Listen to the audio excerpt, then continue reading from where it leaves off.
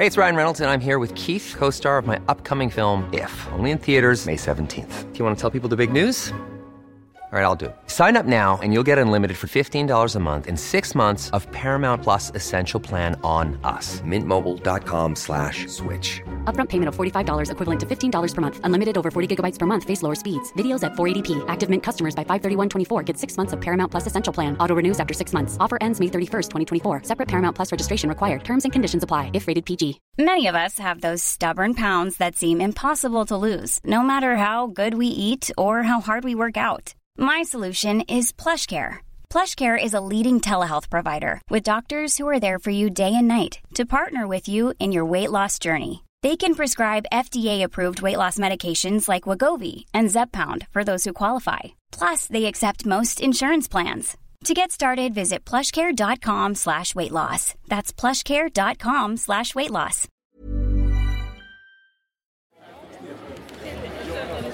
Hallå, det här är producent Peter som talar. Jag tänkte bara så här introducera veckans avsnitt som är en så kallad minisode som Nathaniel och Linn har spelat in från Ostfestivalen i Stockholm. Om man lyssnar riktigt noga här så kanske man hör dem i bakgrunden någonstans i Sorlet som de har spelat in från Ostfestivalen. Nu ska jag inte prata längre. Jag presenterar Nathaniel och Linn från Ostfestivalen. Say cheese!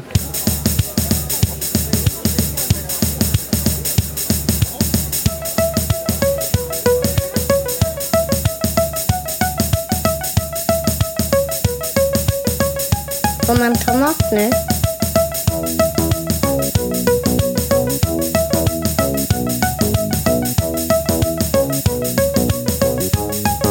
Får man ta mat nu? Ja, det kanske är en bra idé. Men Linn, när vi sitter här ändå, vad har vi varit med om hittills? Men vi har ju gått runt en del och då var det något seminarium som vi lite grann smet från. Det kan vi ju faktiskt erkänna att vi inte deltog jätteaktiv i liksom den här ostdebatten för journalister. Årets ostdebatt är alltså vad ska hända med framtidens ost. Men en ögonöppnare för mig var att det importerades så mycket ost. Och att det inte var från typ Frankrike och Italien utan att det var från Danmark och typ Belgien. Ja, lite så billig. Eller de pratade också om att den kanske inte ens är billigare. Men vi stannade ju inte kvar och lyssnade på hela, så vi kan ju tyvärr inte uttala oss ordentligt. Då började vi liksom gå runt i de tomma montrarna. Liksom för nästan alla ostmakare eller liksom bönder, de var ju på samtalet. Så vi började liksom gå runt lite grann själva. Ja. Sen började de komma tillbaka. Och då fick vi snacka med massa intressanta bönder. Och vi fick smaka på men massa olika typer av halloumi. Ja, det var ju någon från Hälsingland som sålde halloumi. Alltså halloumi H. Och den var ju god. Och sen, jag tycker ju att hittills är det roligaste han från Sunne. Det var en ostbonde från Värmland som var en riktigt sånt där, så man blir glad när man träffar någon som är lite som en karaktär. Ja, han kändes som han var inte så här supersäljig utan han var verkligen, han hade sin integritet typ. Och lite så här typ det var någon ganska stark ost som jag inte ville smaka. Det var ju mest för att jag inte vill smaka någon jättestark så här tidigt. Och då trodde han liksom inte att jag tyckte om stark ost. Så då var han lite så här, vill du smaka den här eller? Det är ju en chèvre. Typ som att så här, men den här klarar du nog av, lilla gumman typ. Ja, och det kan ju vara lite gubbigt. Men han var liksom ändå, han hade någon typ av charm ändå. Verkligen. Han var inte så här dryg gubbe. Nej, han var ashärlig. Jag gillar sådana där osäljiga, men ändå snackiga. Ja, och jag frågade ju honom så här, vilken ost är mest medeltid liksom. Ja, just det. För han pratade ju väldigt mycket om att han gjorde liksom gamla recept. Och då tänker jag att det måste ju vara typ ostens hägring, början eller någonting. Och då förstod jag inte riktigt vad han menade, men han sa så här, det här kommer du aldrig tro, men det är den här. Och den hette Capri, eller hur? Och det liksom, jag förstod inte varför han tyckte det var så konstigt att man inte skulle tro det. Men det är ju en ganska klassisk och god ost. Många svenska bönder gör den. Och den fick jag vet inte hur många du testade, men han bjöd mig på typ en 3-4 styrkor av den. Precis, alltså, och jag smakade inte den där sista. Men hur var den? Jag tycker den var god. Alltså den var inte det godaste jag ätit här igen. Halloumi. Nej, det var inte den heller. Men den var god. Ja. Men överlag hade han ju ett spännande liksom stånd. Ja. Det var typ att han hade getyoghurt också. Som vi båda smakade. Vilken var väldigt god, tycker jag. Väldigt god. Jag har smakat det är ganska många som gör den här typen av produkter. Både filmjölk och yoghurt och sånt på getmjölk och sånt. Och jag har gjort mycket glass och sånt på det. Men jag tycker att den här hade en så himla spännande konsistens. För den hade en väldigt krämig konsistens fast den kändes inte så fet. Det tyckte jag var coolt. Och sen så hade han också ost, eller liksom som kalvdans fast gjord på getmjölk. Eller vad kallades det?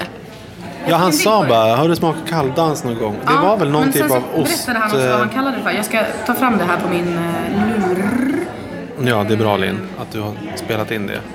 Killingskutt. Just det. Har du hört det uttrycket förut? Aldrig hört det. Men det var jättegott. Nu har jag och Linn alltså testat något som heter killingskutt. Och det var typ lite... Kalvdans fast på getmjölk. Just det.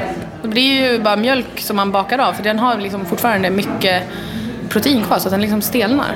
Men bara det är egentligen väldigt kul att vi får... Ja, vi har testat ett annat stånd. Hon som gjorde färskost på lavendel. Det är väl det som är väldigt kul, tycker jag, att man får testa ostar man aldrig har testat. Och vissa grejer, när hon sa att hon hade gjort det med lavendel och den var lakrits också, då tänkte jag, det här låter riktigt äckligt.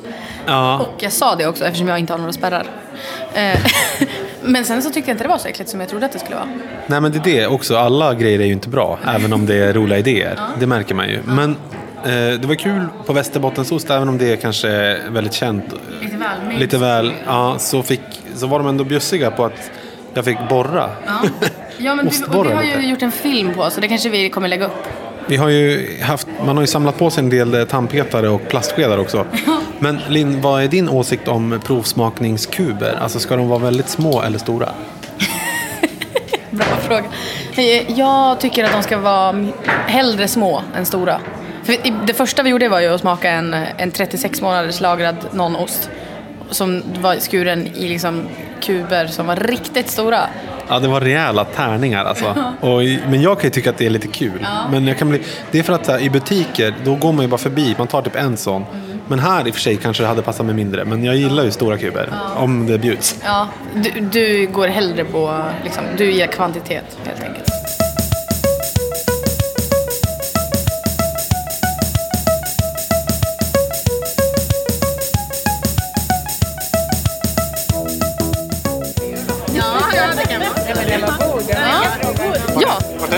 Men vi står ju nu i Djursmedis monter. Vi snackade precis med Kerstin som en av ägarna och grundarna.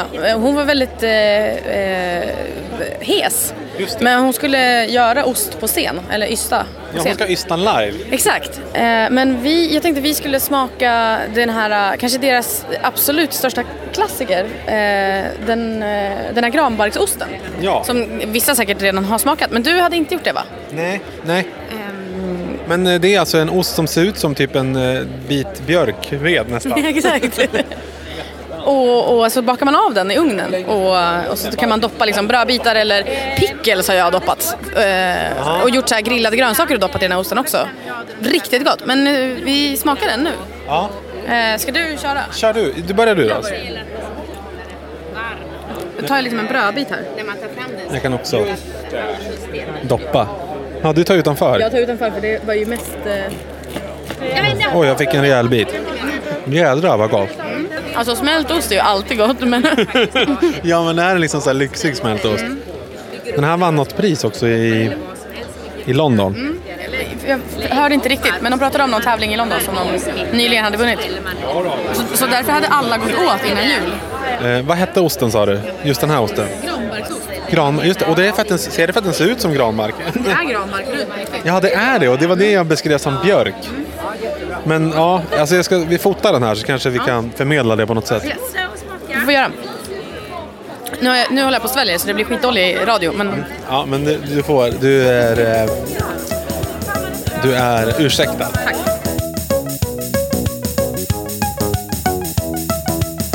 Här finns det vin. Verkligen. Ja, tror du de har torrt? Vitt. Bjussa på. Eller?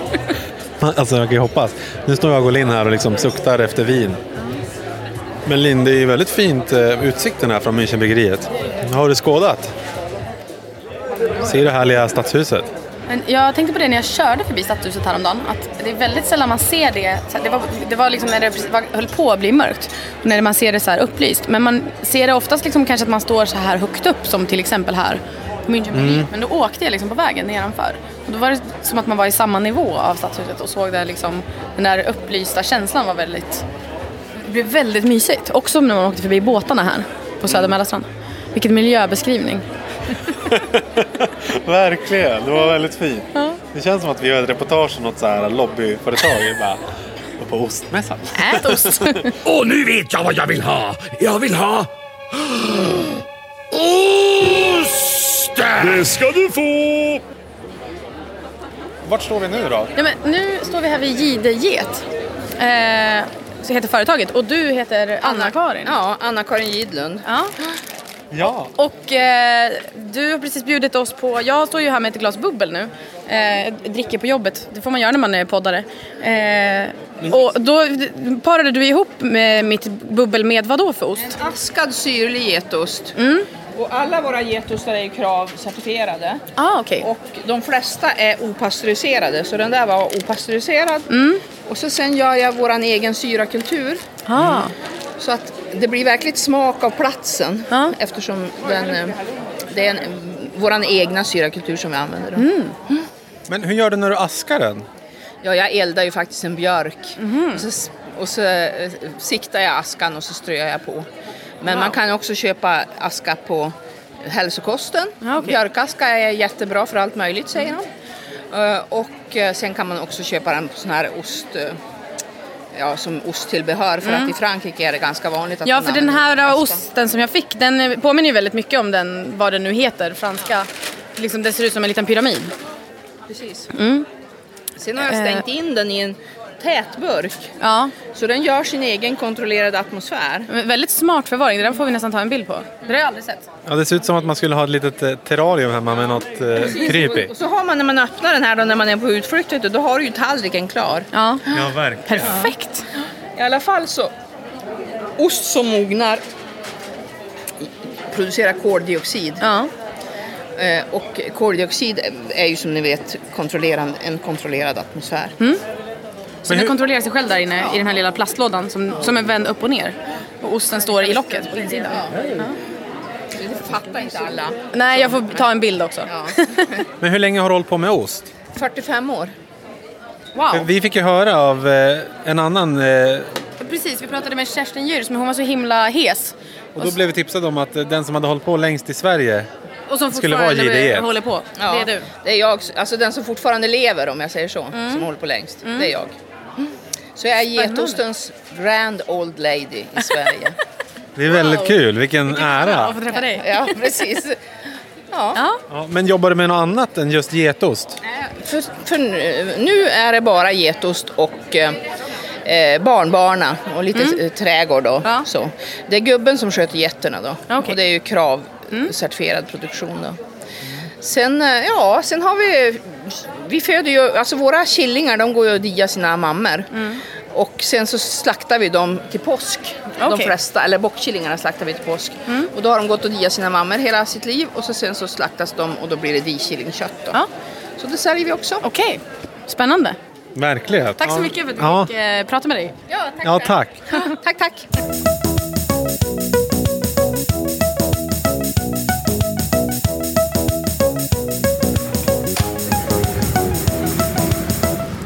Ja, Linn, vad gör vi nu? Vi går härifrån nu. Ja, nu tackar för oss. Stängs dörren här på Münchenbryggeriet. Och vad kul vi har haft. Ja, alltså nu är gommen full av ost. Typ. Nej, men, ja, men verkligen. Nu ska jag lagra min egen. Ja. Men du har köpt med dig en massa grejer hem. Ja, massa. Men en del grejer. Getostbollar, rökt västerbottensost. Sen har jag har ju testat... Yoghurtbollar menar du? Ja, yoghurtbollar. Förlåt. Vad sa jag? Getost tror jag. Men det har varit mycket snack om getost. Det har varit extremt mycket getostsnack. Men nu... det var just de här fantastiska Malmö De här palestinierna i Malmö som gör getost, som vi har snackat om i podden tidigare. Ja, jättegoda bollar som är handrullade. Det var de här som när du och min kusin Julia och några till var på och käkade garbamat på lådan, så tyckte ni att det var det godaste. Och jag fick lov att säga så här, ja men vad snällt att ni tycker att det enda vi har köpt färdigt är godast. Men de blev glada när vi snackade lite med dem och tyckte att liksom... Verkligen. Och berömde deras produkt. Och de hade lite olika smaker på de här bollarna, men det var gott. De naturella var nästan godast. Just det, jag har köpt getyoghurt också. Ja, den var också fantastisk. Ja, och han som sålde den var ju fantastisk. Och det slår mig liksom att ibland krävs det en rätt försäljare också. Det ska vara, man ska gilla hela konceptet. Ja, men så är det ju. Speciellt när det är mycket sån här... ja, men med den här typen av småskaligt, då vill man ju gärna ha en story. Ja, och jag ska säga också bara att jag skulle ju lätt kunna köpt jättemycket mer ost, men någonstans måste man ju hejda sig. Man måste ju kunna äta upp grejen också. Precis, äta upp dem och typ tänka på sin plånka. Mm. Ja, men vi var ju ändå rätt nöjda med den här sessionen. Det blev också lite vin- och bubbelprovning. Precis, och sen så tävlade jag hos tidningen Land och vann en 5-årsdagbok. Men så snyggt. På någon slags jul. De kallar det chokladdjur, men det fanns ingen choklad. Linn prickade liksom numret, det som finns på alla nöjesfält, typ Gröna Lund. Du sa 23 och sen blev det. Yes. Ja, jag var djupt imponerad. Ja. Ja, men det här var väl typ en så här lite extra episod eller någonting. Ja. Vi gillar att kalla det för minisode, för vi försöker vara coola, men det är vi inte. Så att... Och vi vet inte vem som vann ostdebatten. Nej. Men den som förlorade blev väl rejält avhyvlad. Ja, så kan det vara. Men vi smet och började äta ost istället. Tack och hej, leverpastej. Tack och hej!